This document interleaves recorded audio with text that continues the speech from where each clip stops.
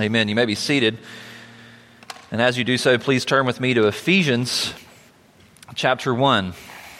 Ephesians chapter 1.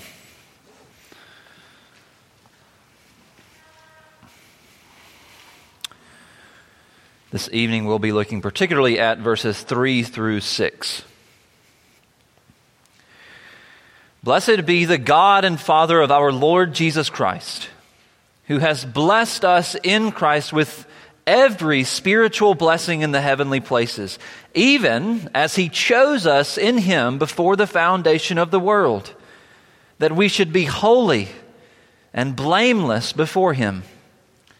In love, He predestined us for adoption to Himself as sons through Jesus Christ, according to the purpose of His will, and to the praise of His glorious grace, with which He has blessed us in the Beloved. Let's pray. Our Father in heaven, we give You thanks for wonderful portions of Scripture such as this. We thank You, O Lord, that Your grace upon us is evident, very evident in our salvation. And we pray tonight, Lord, that as we explore the depths and the riches of Your glory, and the depths and the riches of Your glorious salvation which You've given to us, that You would bless our hearts. And we pray these things in Christ's name. Amen.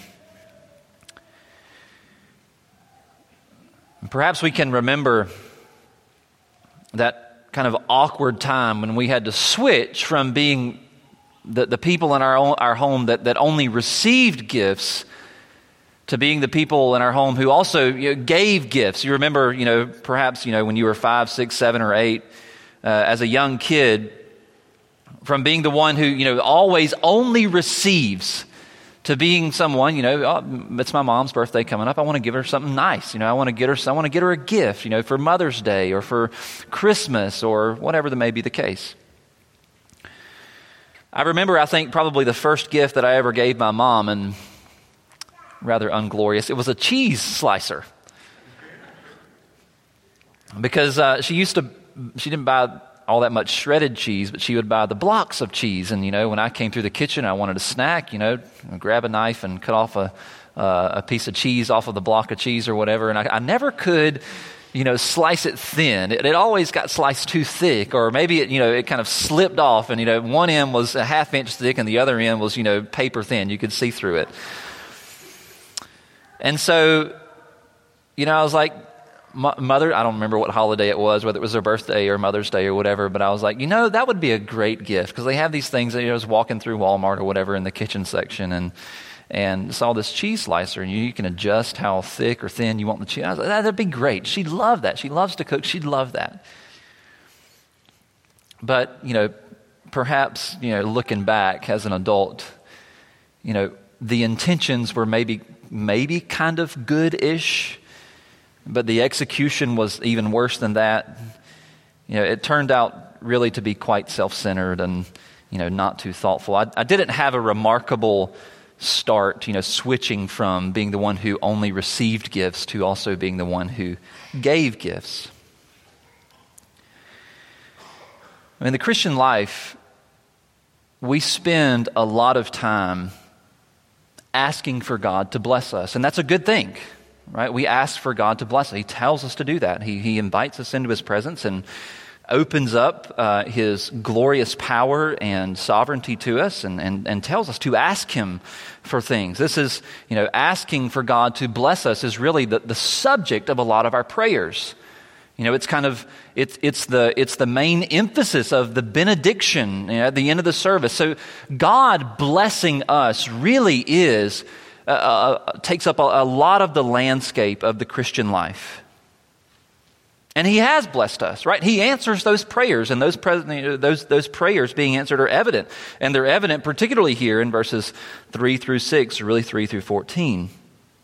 This passage teaches us plainly, right, that God has blessed us.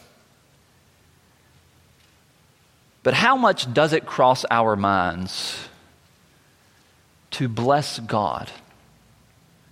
Right? How often do we make that switch from receiving to also giving blessing? That's really what Paul's doing at the beginning of verse 3, and at verse 3 is really the start of an over 200-word run-on sentence. Right? There's not a period in this sentence until you get to verse 14 in the original language. And so Paul is, in a sense, really blessing God. Now we have to kind of say at the start, we don't really have anything that we can give to God, right? He's all-sufficient in and of himself. He doesn't need anything from us. The only thing that we could give him, if we could give him anything, is praise and honor and glory, which is really what Paul's saying, right? Praise be to God. Blessed is God, the Father. But nevertheless, the question still stands, right? When do we ever think about starting a prayer with "Blessed be the God and Father of our Lord Jesus Christ"? Maybe when we're kind of praying in public and we want to try to be as theologically correct as we possibly can, and we have R.C. Sproul kind of yelling in the back of our minds, ACTS, adoration, confession, thanksgiving, supplication, right? You have to do them in order. Maybe we start with "Blessed be the God and Father of our Lord Jesus Christ" in that respect, or maybe, when we've had a really good day, really good week, or we're in a really good season of our lives and things are going quite all right, maybe we do kind of finally get around to beginning our prayers with, "Blessed be God." But how often do our prayers begin with "God, we bless you," when our lives are not quite all right? Right? How often do we begin our prayers with "God, we bless you," when our lives are going quite terrible, at least according to kind of worldly standards? How often do our prayers begin with "God, we bless you," when our bodies hurt, or when our hearts hurt, or there's nothing in us but kind of seems like just pain? When do we begin our prayers that way? How often do we begin our prayers that way? When our worlds are falling apart. You see, it's so easy for God's praiseworthiness, at least from our perspectives, to wax and wane with our circumstances. It's so easy for our recollection of God's magnificence to come and to go with our pain. It's so easy only to bless God when there are things right in front of our faces that are such obvious blessings. Unless we've done the hard work of being reprogrammed by the Spirit to actually use the theology that God has given to us. And that's what we have in this 200-word kind of run-on sentence all the way to verse 14. Right? We have God himself, through the Apostle Paul, touching on the heights of the glory, of the beauty, of the soteriology that is ours in Christ. And so kind of back to the question that we started with a moment ago, what reason do we have to bless God? Well, we find out from verses 3 to 6 that we can really bless God no matter what, because God has blessed us. Beginning with the fact that we have been blessed in Christ with every spiritual blessing in the heavenly places. Yes, every spiritual blessing. And not just that, but every spiritual blessing. Notice Paul's words there in verse 3. It's not every blessing, it's not every earthly blessing, but every spiritual blessing. Which, if we're honest, for some of us, that may not tickle our fancies quite so much. Because if we're brutally honest, over the course of so many years, ever how many years we've been on this earth, we've come to the realization that God doesn't answer, at least according to what we want. He doesn't answer every single prayer the way that we want him to. In other words, we've come to the realization that actually bad things do happen. And so we absolutely agree with the statement there in verse 3. We agree that God has blessed us with every spiritual blessing because he surely hasn't blessed me with every earthly blessing that I've ever asked for. Right? I still hurt in my body and I still hurt in my heart. The person that I love still died. The fairy tale that I wanted that my life to be, it never came true. So yeah, Pastor, you're right. He hasn't given me every earthly blessing. And also, if we're honest, we'd probably say that we're a little bit mad that word is spiritual and not earthly. And the fact that little thing happens in our hearts, the fact that little phrase there in verse 3 bothers us, it's a tell. Right? It lets on to something. It tells, what our true and real priorities are, right? The things that we value most. And if we're honest, it's not really the spiritual things. It's not really the blessings that come from the Spirit of God. It's the things that we can see. It's the things that we can feel. It's the things that we can touch. It's the things that we can talk to and interact with. And the things that the Bible says, and we've realized by now, that all have an expiration date. Those are the things that we desire most. We supremely value all the tangible things that are indeed going to pass away. Whereas, according to verse 3, God has determined to bless us first and foremost with the things in the heavenly places. The things that don't pass away. The things like election and predestination in verses 3 through 6. Things like a redemption that has been accomplished and applied in verses 7 through 10. Things like being sealed until the last day by the Holy Spirit in verses 11 through 14. Right? Those are the things that God has so richly blessed us with, yet those are the things that we so struggle to appreciate and praise Him for. Right? Those are the heavenly blessings that are indeed ours in Christ. And since they're ours in Christ, they can never be taken away and they will never fade away, yet most of the time, we'd much rather have things that rust and moth and disease and markets fade away. Things that die.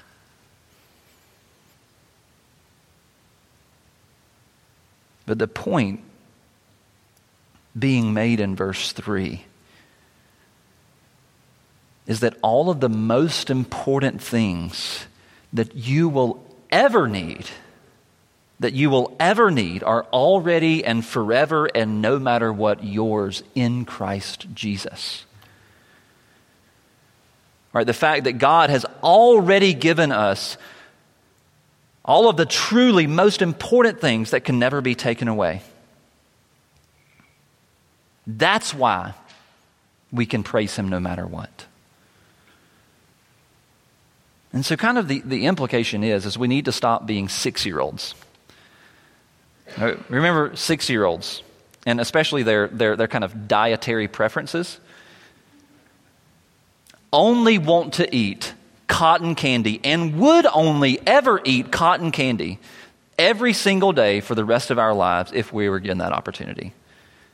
Right? While the Lord is that wise and faithful parent saying, no, you need protein, you need your meat, eat your veggies, eat your grains, all of these things. We would much rather eat cotton candy every single day for the rest of our lives. We have to understand that God has given us that nice, wonderful, bone-in ribeye with roasted potatoes, and instead of eating and enjoying the things that actually build up our bones and cause our bodies to grow, we throw the plate on the ground upside down and cry and scream and yell for the cotton candy that rots our teeth and serves no nutritional value, that only really gives us a sugar rush, gets us in trouble. we are so often so determined to want and desire all the wrong things and try to find them in all the wrong places. Which is the reason why we realize so often, I feel unsteady, I feel weak, I feel so fickle, I feel so fragile. It's because we've only been living off of cotton candy. We've only been longing and looking for that kind of next earthly blessing that's clothed in numbers or clothed in flesh or clothed in something else that's not going to sustain us, while God Almighty is saying, here is what you need. Here are the spiritual blessings that will never fade away that are yours. We need to realize the things that we really need. The spiritual blessings in the heavenly places, they're already ours. The things that will steady us, the things that will infirm us, the things that will strengthen us are already ours in Christ. The things that are borne out by the Spirit of God in your life and are far more nutritious for your soul than the ones made of matter. Right? Those blessings are ours in Christ. Well, maybe, Pastor, that sounds really great. But what are those blessings that you're talking about? Well, I'm glad you asked. I'll start with, it's the fact, following on down into verses 4 and 5, the fact that you were chosen by God from the foundation of the world, and the fact that you have been predestined to belong to Him because that's what God wanted. Right? The fact that the foundation of who you are and what you are and who you will be and what you will be is rooted in something and someone infinitely stronger and sturdier than you are. Someone outside of yourself makes you an immovable person fit for perpetual praise. The reason that your life can be defined by perpetual praise instead of a perpetual pouting is because your salvation is rooted in something other, something outside of yourself, and that something is God Himself. This is primarily communicated in verse 4, where it says, even as He chose us in Him before the foundation of the world. The fact that God chose you puts your salvation outside of yourself. But what enlivens and further strengthens even that reality is the fact that it was done before the foundation of the world. Meaning that it was done before heaven and earth had ever been made in Genesis chapter 1. Meaning that it was done before anything was created, including time. Meaning that God's choosing, His electing, His selecting, His picking you was done without any reference to how well you've done in this life. Your having been chosen and selected and picked by God is irrespective of all the really good decisions that you've made on your days here on earth. It means that it's irrespective of your superiority that you may feel towards others. It's irrespective of any of our successes that we've enjoyed in this life, which honestly ought to produce in us a little bit of humility in the heart. Even though we're Reformed and Presbyterian, we are not immune to the kind of Arminianism of the heart. Arminianism kind of built around that idea of I contribute to my salvation. I contribute to who I am in a sense. Right? Though we're members and attendees in a Reformed and Presbyterian church, we are not immune to slipping into thinking that our salvation is by and large a result of our success. We've done so good. Praise God.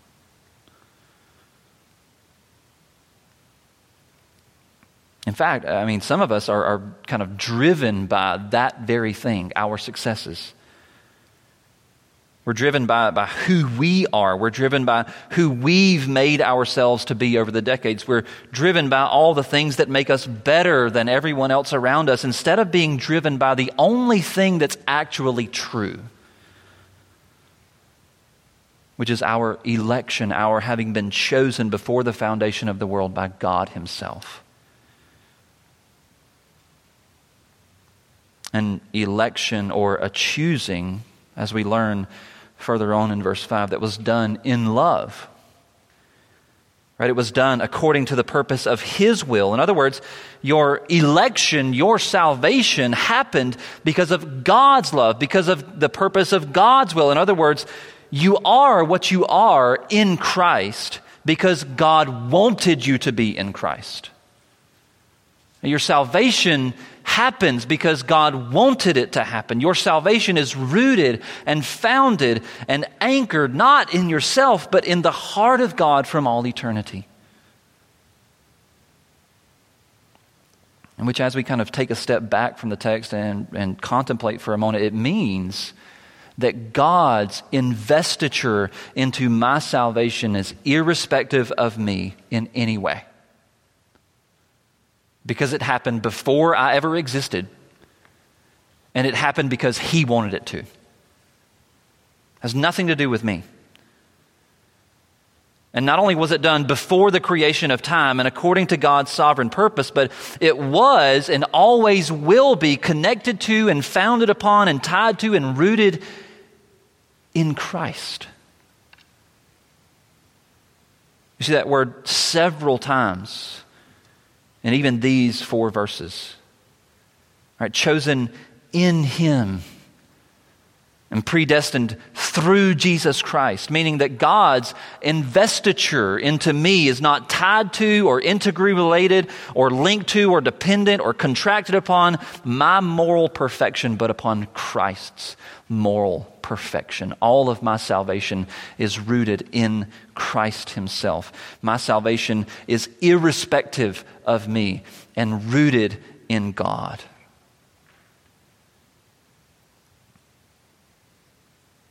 And again, some of us need to hear that because pride so easily takes root into our hearts.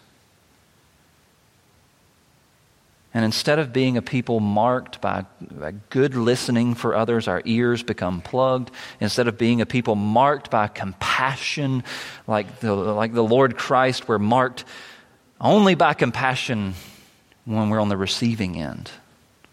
Right? Instead of being a people who showcase the glory of God Almighty, we're more interested in showcasing just how glorious we are.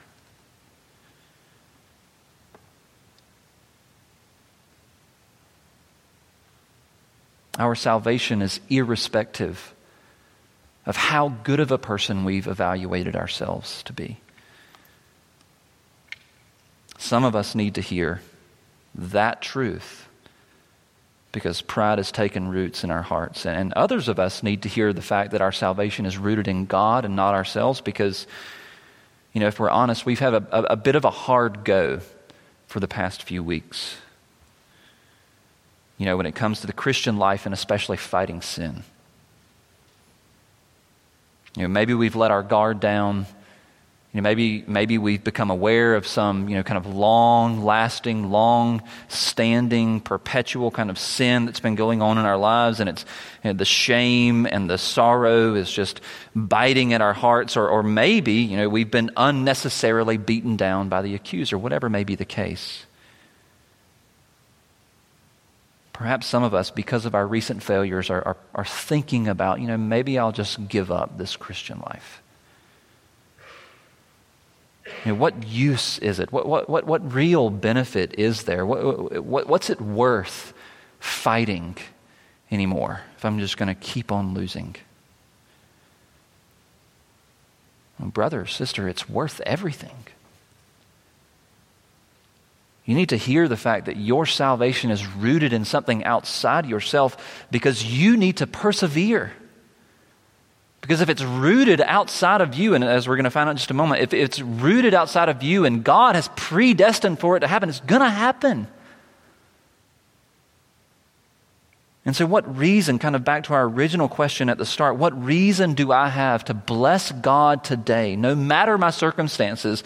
Well, it's the fact that God's investiture into my salvation is irrespective of me. Meaning that neither my pride nor my stupidity can mess it up or take it away. I can praise God today because who I am and what I am and who I will be and what I will be is not rooted in me, but it's rooted in the triune God of all creation. And so I can't mess it up. I can't take it away. But I also can't stop it from reaching its end goal. In other words, my salvation is rooted because my salvation is rooted in God Himself, and He has guaranteed its destination. It will happen. Right? Since God has not just kind of chosen me and predestined me to just kind of be, but instead, according to verse 5, He's chosen me and predestined me that I should be holy and blameless and belong to Him. It means that those things I shall become.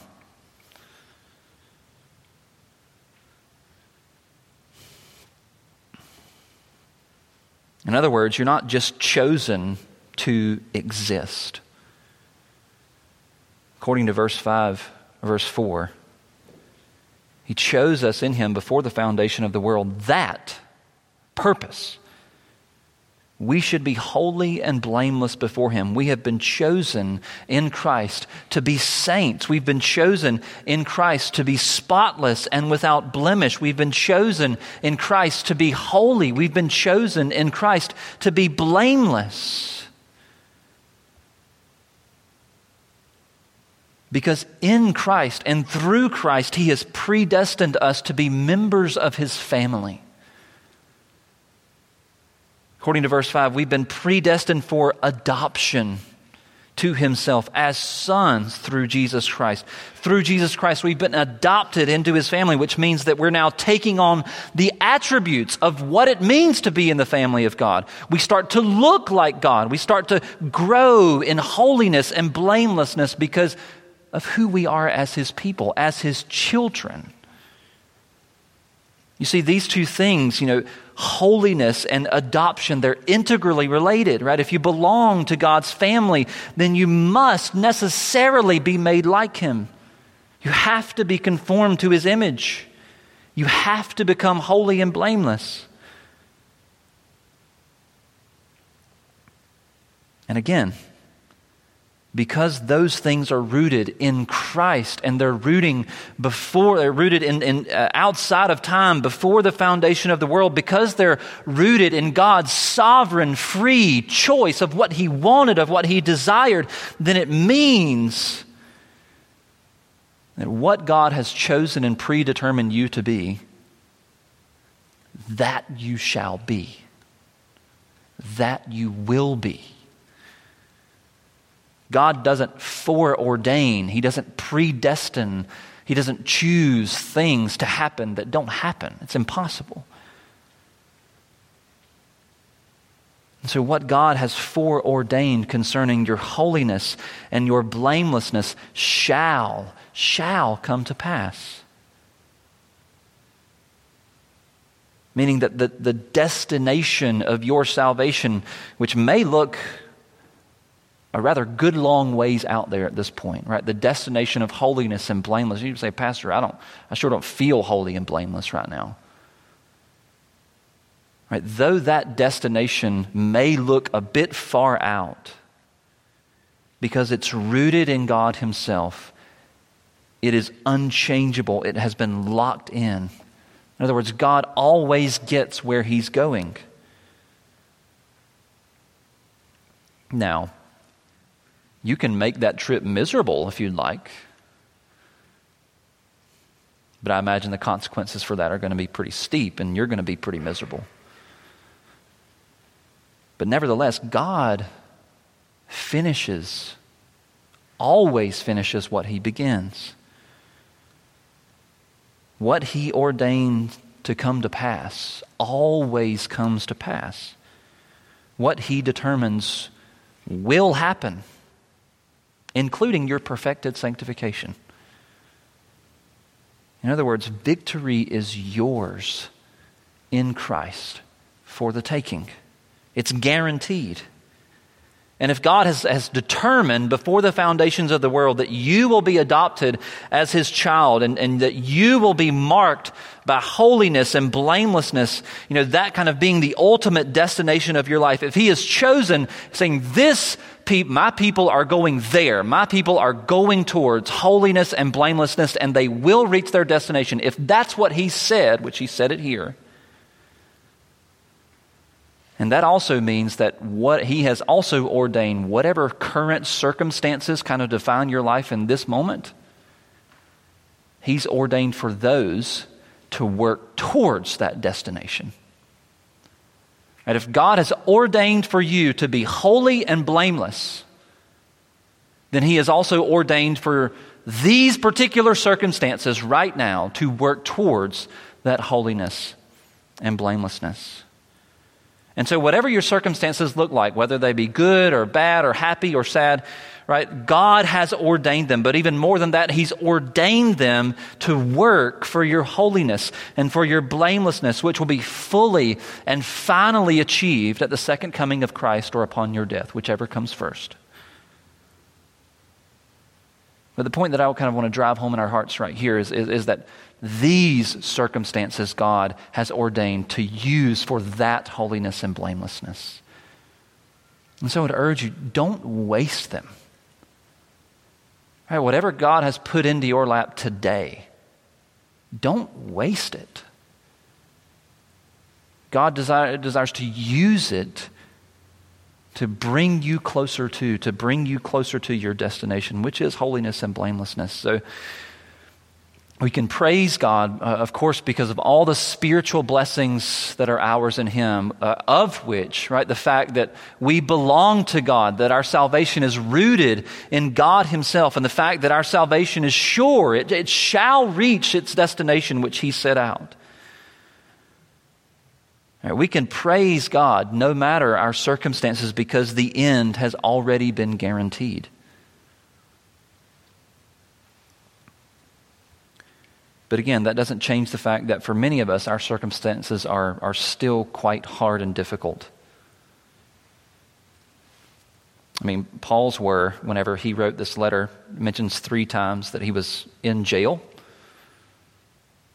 If you kind of stop and think about the life of Paul for a moment, we could ponder the fact, how could a man who suffered as much for the gospel as Paul the apostle still wind up in prison saying, "Blessed be the God and Father of our Lord Jesus Christ"? Right? Didn't he have every reason to kind of be pouty? Right? Didn't he have every reason to kind of not be there? Hadn't he kind of put in enough suffering at this point in time in his life? Hadn't he suffered enough already? Shouldn't he be able to kind of retire from suffering? Obviously not. He's aware of the fact that what this very high theology does, what it's designed to do, is root us and ground us in spiritual blessings that are found in Christ, so that when hard and difficult circumstances arrive, we have a foundation. Right? We have an immovable handrail. We have something to hold on to. We have something sturdy that won't move. We have the tools to be able to deal with it. Again, so that no matter the circumstance, whether I feel like it or not, even though I may hurt or even though I may be dying on the inside, I can still bless God because there are ultimate and essential and life-giving spiritual blessings that are mine in Christ that those circumstances can never take away.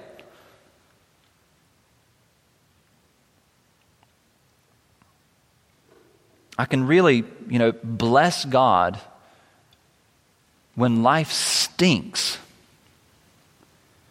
because I know ultimately that I'm His and that He's mine. I can bless God when I sin really big because I belong to God and God belongs to me. I can bless God because my salvation, including my sanctification,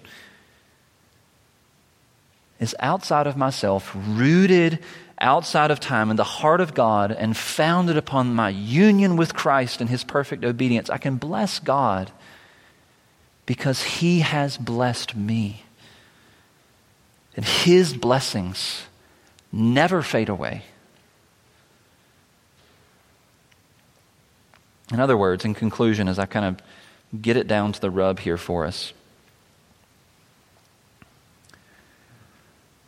perpetual pouting does not have to be what defines us as Christians.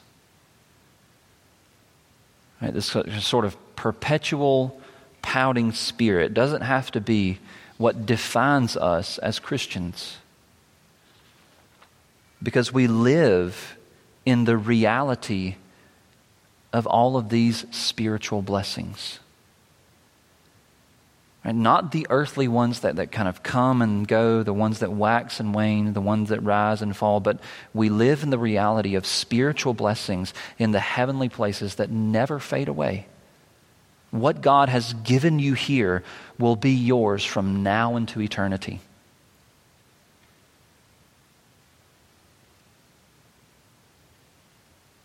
How many of the things that we pray for can we actually say that about? But the reality is that these things can never pass away. And so when we base our life upon blessings and expectations that will fade away, I mean, ultimately we will be perpetual pouters. We'll always be sad because the things of this world do pass away. But if we base our lives upon these spiritual blessings in the heavenly places, what we get instead is perpetual praise. We get to do what Paul is doing in verses 3 through 14, while he's in prison, blessing God because of all that he's done. So perpetual praise, not pouting, is ours for the taking in Christ. So take it. Let's pray. Our Father in heaven, we do give you thanks that we don't long for just earthly blessings. We don't count on you to just give us earthly things, but you've given us far more than that. You've given us a salvation that is in Christ, that we can't shake, that's immovable, that we can't mess up. All of these things in Christ. And so we pray, Lord, ultimately, that you would change our hearts in such a way that we would indeed value these wonderful spiritual blessings in the heavenly places far more, far beyond anything that this world could ever give us. We pray these things for your glory. In Christ's name, amen.